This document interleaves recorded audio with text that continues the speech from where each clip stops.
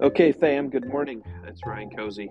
Hope everybody's doing well. This is January the 11th, and got a few thoughts on my mind I want to talk about today. Coffee, culture, crypto, and change. I'm going to incorporate all those here this morning. In terms of coffee, shout out to local coffee producer Grounds for Thought here in Bowling Green, Ohio. I am partaking in a hazelnut blend of coffee this morning that they have so finely ground for my coffee pot. Shout out to Grounds for Thought. If you're in Bowling Green or Northwest Ohio in general, or you want some coffee shipped to you, go ahead and go to Grounds for Thought online, and I bet you can place an order, get some good coffee. So yeah, recommend them highly. Good cup of coffee. So that's what I'm drinking today.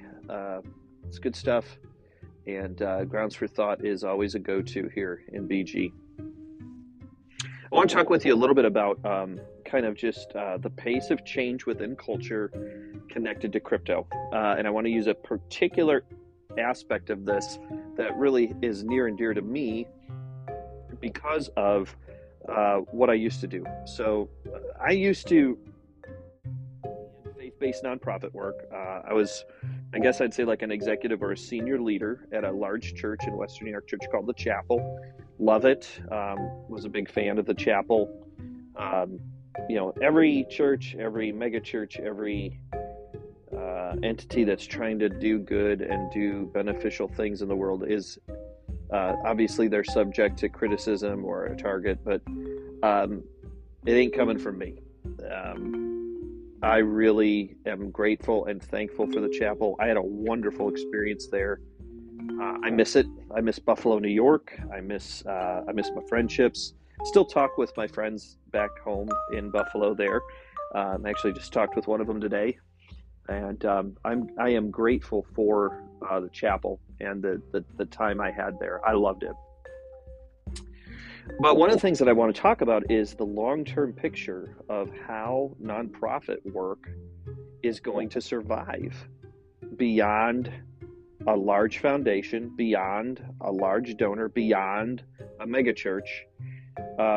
These things are changing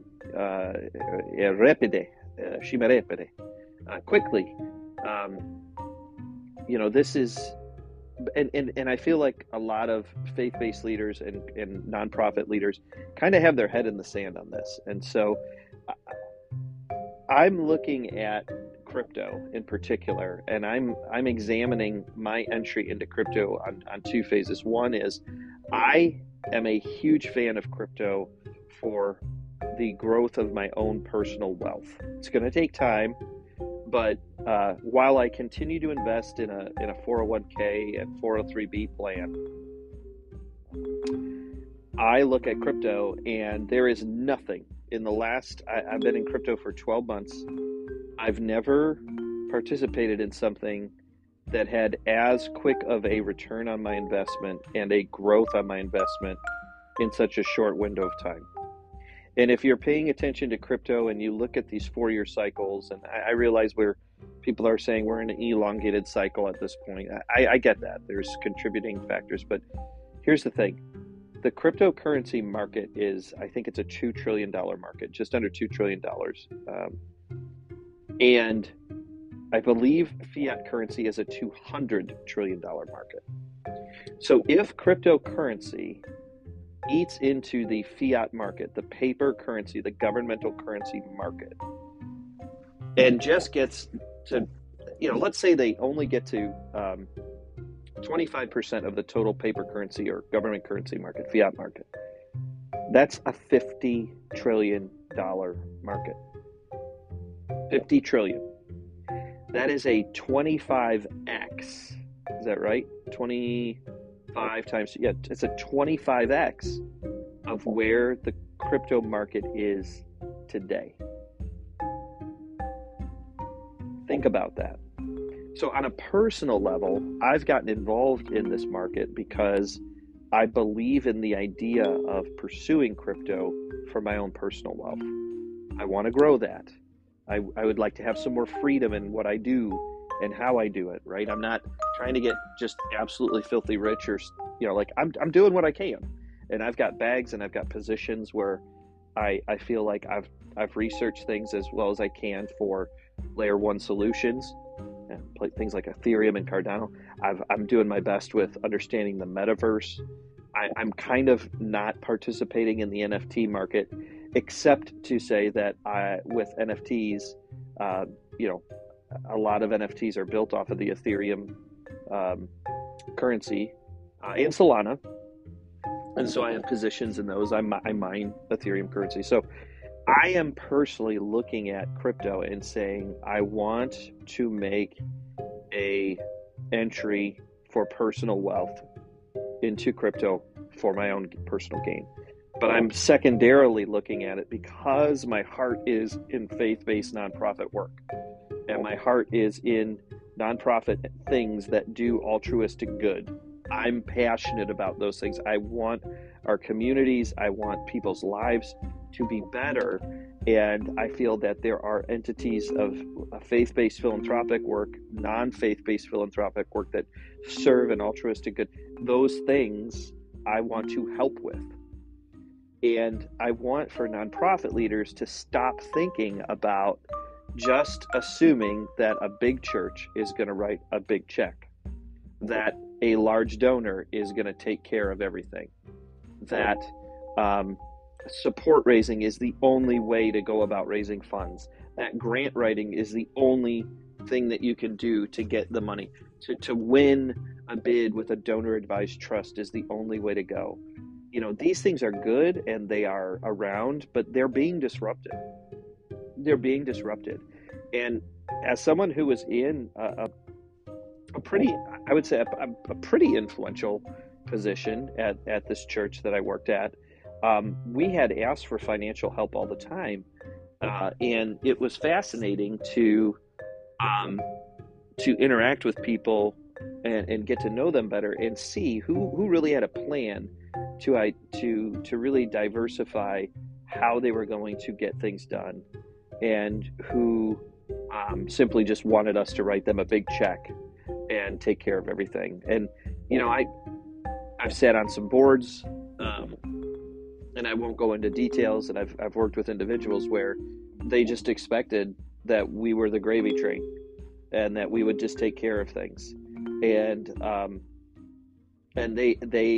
their methodology to this day is not about how do I learn about crypto or a new technology, or how do I be co-vocational. I mean, that's another thing that just, you know, kind of fries my cakes a little bit is, you know, there are people that are simply just like, oh, this is what I do. And the idea that I would go work another job, you know, or the idea that I would have to cobble together a couple of things to make it work, you know, I'm just not doing that. I'm sorry, but sometimes you got to hustle. And I am someone who left a very cush gig. I was compensated well at the chapel. My family was taken care of. The chapel was unbelievably good to my family in terms of how we were taken care of financially. And they always, the person who used to do our benefits for healthcare and retirement and disability and all that stuff, he would always talk about how it was a rich benefits plan. And it's funny because when I left it, I remember telling two of my really good friends who, you know, my friend Jerry and my friend John, I remember telling them after I left, I said, hey guys, listen, if you ever need somebody to on your team understand how rich and good the benefits package is, because I know they hear that all the time, you just let me know, and I will happily let them know that once you step out of this organization and you try to cobble and hustle and make a living, because I really don't have a career anymore. Okay, I am cobbling a living together, and that's okay. You know, like the reason I had to leave my work with the chapel, it was about me. It was about I was not good at balancing my career and taking care of my family. And that's just something that, for the betterment of my family, I made a really hard decision, and I don't regret it. but you can miss things that you used to get to participate in, and I think that's how I would describe it. And so there were moments where, to be honest, I was chasing after a career, and pursuing my career, and I had a pathway for it. But I wasn't always mindful of how to balance those things, the pursuit of a career with your family. And so I had to step out of it. I had to resign. I had to, and so what that has forced me to do is come to the reality that I have had to become much more creative in how I survive. And I have had to become much more creative in how I can make things work. And I'm still engaged in nonprofit work. I'm still engaged in doing research and work for organizations where I'm having to ask them for financial support or help. I'm having to do work to get paid for projects. I'm hustling. I'm cobbling a living together. And frankly, gang, it's really hard. It's very challenging. And there's days where you just can't help but go, man, that gig in Buffalo at the chapel, I worked hard there. I wasn't, it wasn't like a gravy train where I wasn't working hard. It was, no, you work hard, they take care of you. And I sincerely miss that. But stepping out of it, it's forced me to look at things in a different way. And so aspect of me getting into crypto, that's a big part of it. But the professional or the organizational aspect of getting into crypto is, gang, if you're in the nonprofit space and you're not thinking about how to diversify and be creative of revenue streams, then you need to really think about your ability to lead long-term in the space. Because these mega entities, these foundational entities, mega churches, donor-advised trusts, individual donors who are just going to write you a check, and the idea that you don't have to go out and creatively figure out better ways to survive. Like I'm just wanting to be honest and say, like, it makes me angry sometimes that in the nonprofit space, you got people that really aren't, they're just waiting for the next big gift to come in.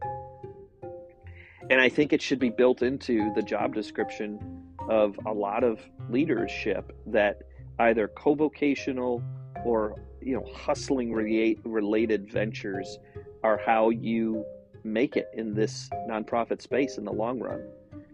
Because the big check, the uncle who saves your butt at the last minute with a big gift, or the foundation or the mega church that writes a gift, like, these things are going to, what happens when the tax deduction is taken away from churches in the United States of America? You think that can't happen? You think that America is not moving in that direction? So people lose their tax deduction and they decide to donate to something else other than your nonprofit cause, and then you're going to sit there and say, I guess I'm going to quit because even though I feel called to do this, it's not going to work out. I just think there's an element of, I don't want to call it laziness, but I want to say maybe lack of invigoration to just think outside the box, really think more entrepreneurially. And this isn't in my mind. I'm not talking about like, those who have, just the space to do this. Like, no, all of us need to cobble this out. All of us need to figure this out. And I feel like crypto is this incredible way to do that.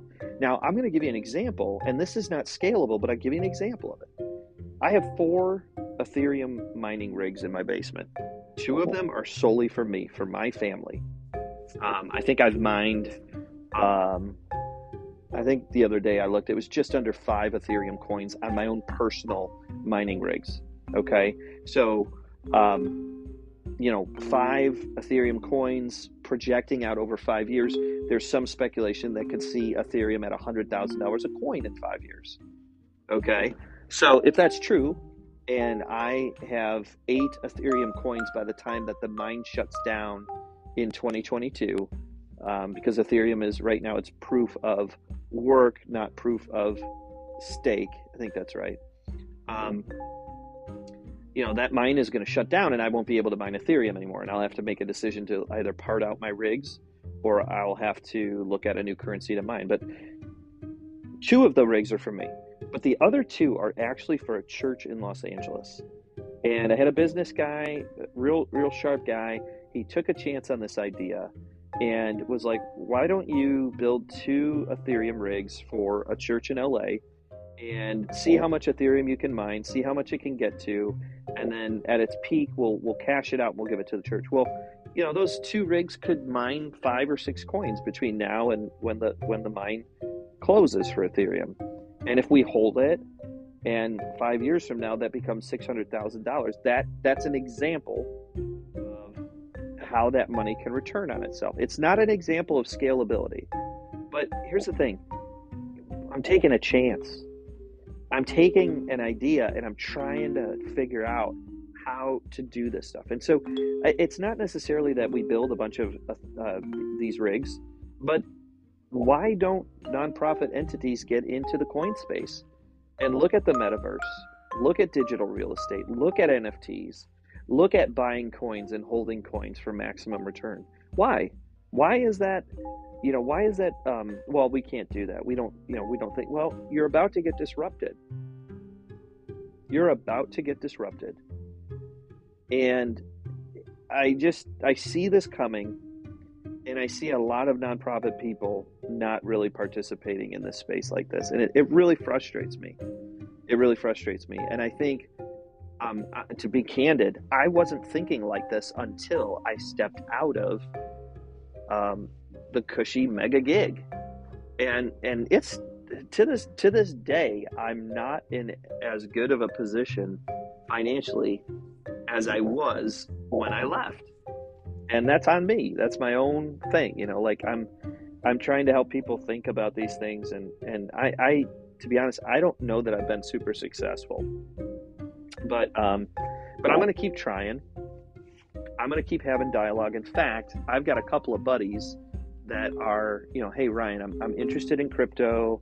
They have the same kind of thought process, which is, how do we collectively think about ways to beat disruption for individual wealth, but really more than that, for nonprofit sustainability. We have a goal, we have a mission, that we have a vision that we're compelled to run after, and it ain't going to stop just because the rich uncle stops giving or the tax deduction goes away. And so we're going to meet every week and we're just going to talk crypto. We're going to talk metaverse. We're going to talk NFTs. We're going to, it's only 3 of us. It's only 3 of us.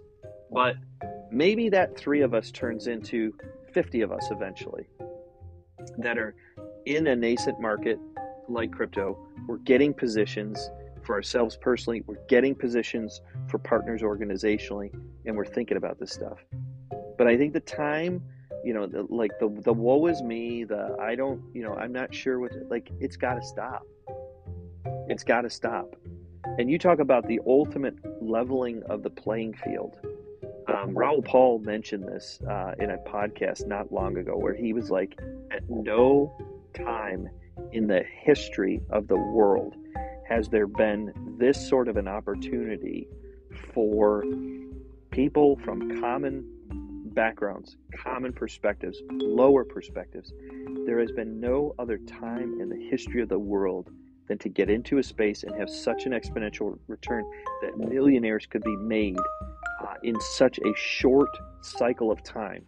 This is not a 30-year review. We're talking 2, 3, 4, 5 years. I actually know people who are millionaires that weren't last year. Did you hear that? Did you hear that? I know people that didn't have $1 million last year, have $1 million now. They got in on the right projects. They got in on the right spaces. And, I had a good year last year. But as I look at the 5-year cycle there's some decisions that you need to start making in the nonprofit space if you're wanting to survive. And I think one of the things you got to start doing is you got to start getting into this world, and you can't just expect your rich attenders to figure this out. Why don't you play offense in this space? Why don't you go after it? Why don't you set up positions? Dude, you're going to fail on some of this stuff. Right now, I've got helium miners. I've got 3 of them in town. I can't figure out the antenna thing for the life of me, and so I'm not making that much right now. We don't have a critical mass of miners and hexagons throughout Bowling Green, if you know about helium currency. But doggone it, like, start trying. Start risking. Start going after it. One of the things that I've realized about myself is I got really passive in working in the mega church. Like, I was aggressive on projects. I was aggressive on casting vision, and trying to implore partnership with my local church and partners in the region. I was aggressive on that, but I was passive in the creative ways to make that happen. And, part of me wonders, like, maybe I couldn't see this stuff until I gave up the secure thing so that I could feel the weight of insecurity, and it forces you to think different. I think that's a real thing. I think that's a very real thing.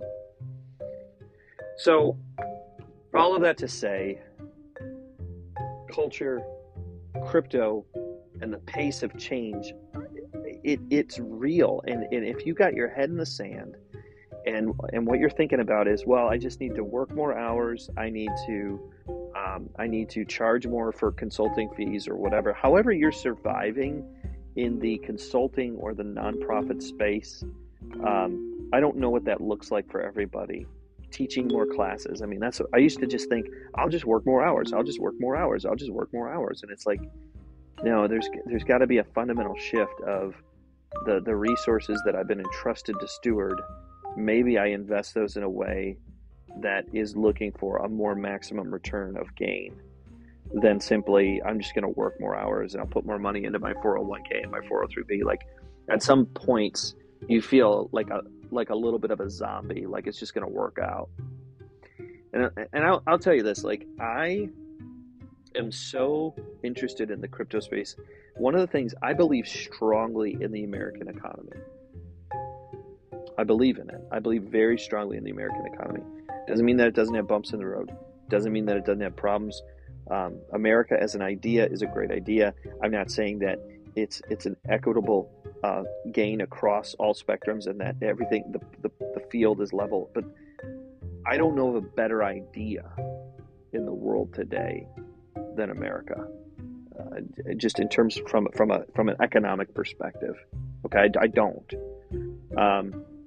And so, when you start thinking like that, and you start thinking about, man, I don't know of a better idea here, you need to start trying to capitalize on that. You need to start playing offense on that. And the idea that it's just that it should be given to you, the idea that it should just, like, people should just recognize that everybody should, that's just not the way it works. And I am passionate about taking those earnings, taking those gains, and thinking about kingdom allocation into different places. I really am. I'm trying to do that. I have failed way more at that than I have succeeded. I genuinely have failed much more at that than I have succeeded. But I'm continuing to try. And what's really challenging is, as I'm trying to play offense in initiatives that I believe in and that I want other people to invest in, I'm also trying to survive myself. I'm trying to, keep the food coming in, keep the the bills paid, all that stuff. Like, I feel all of that weight, and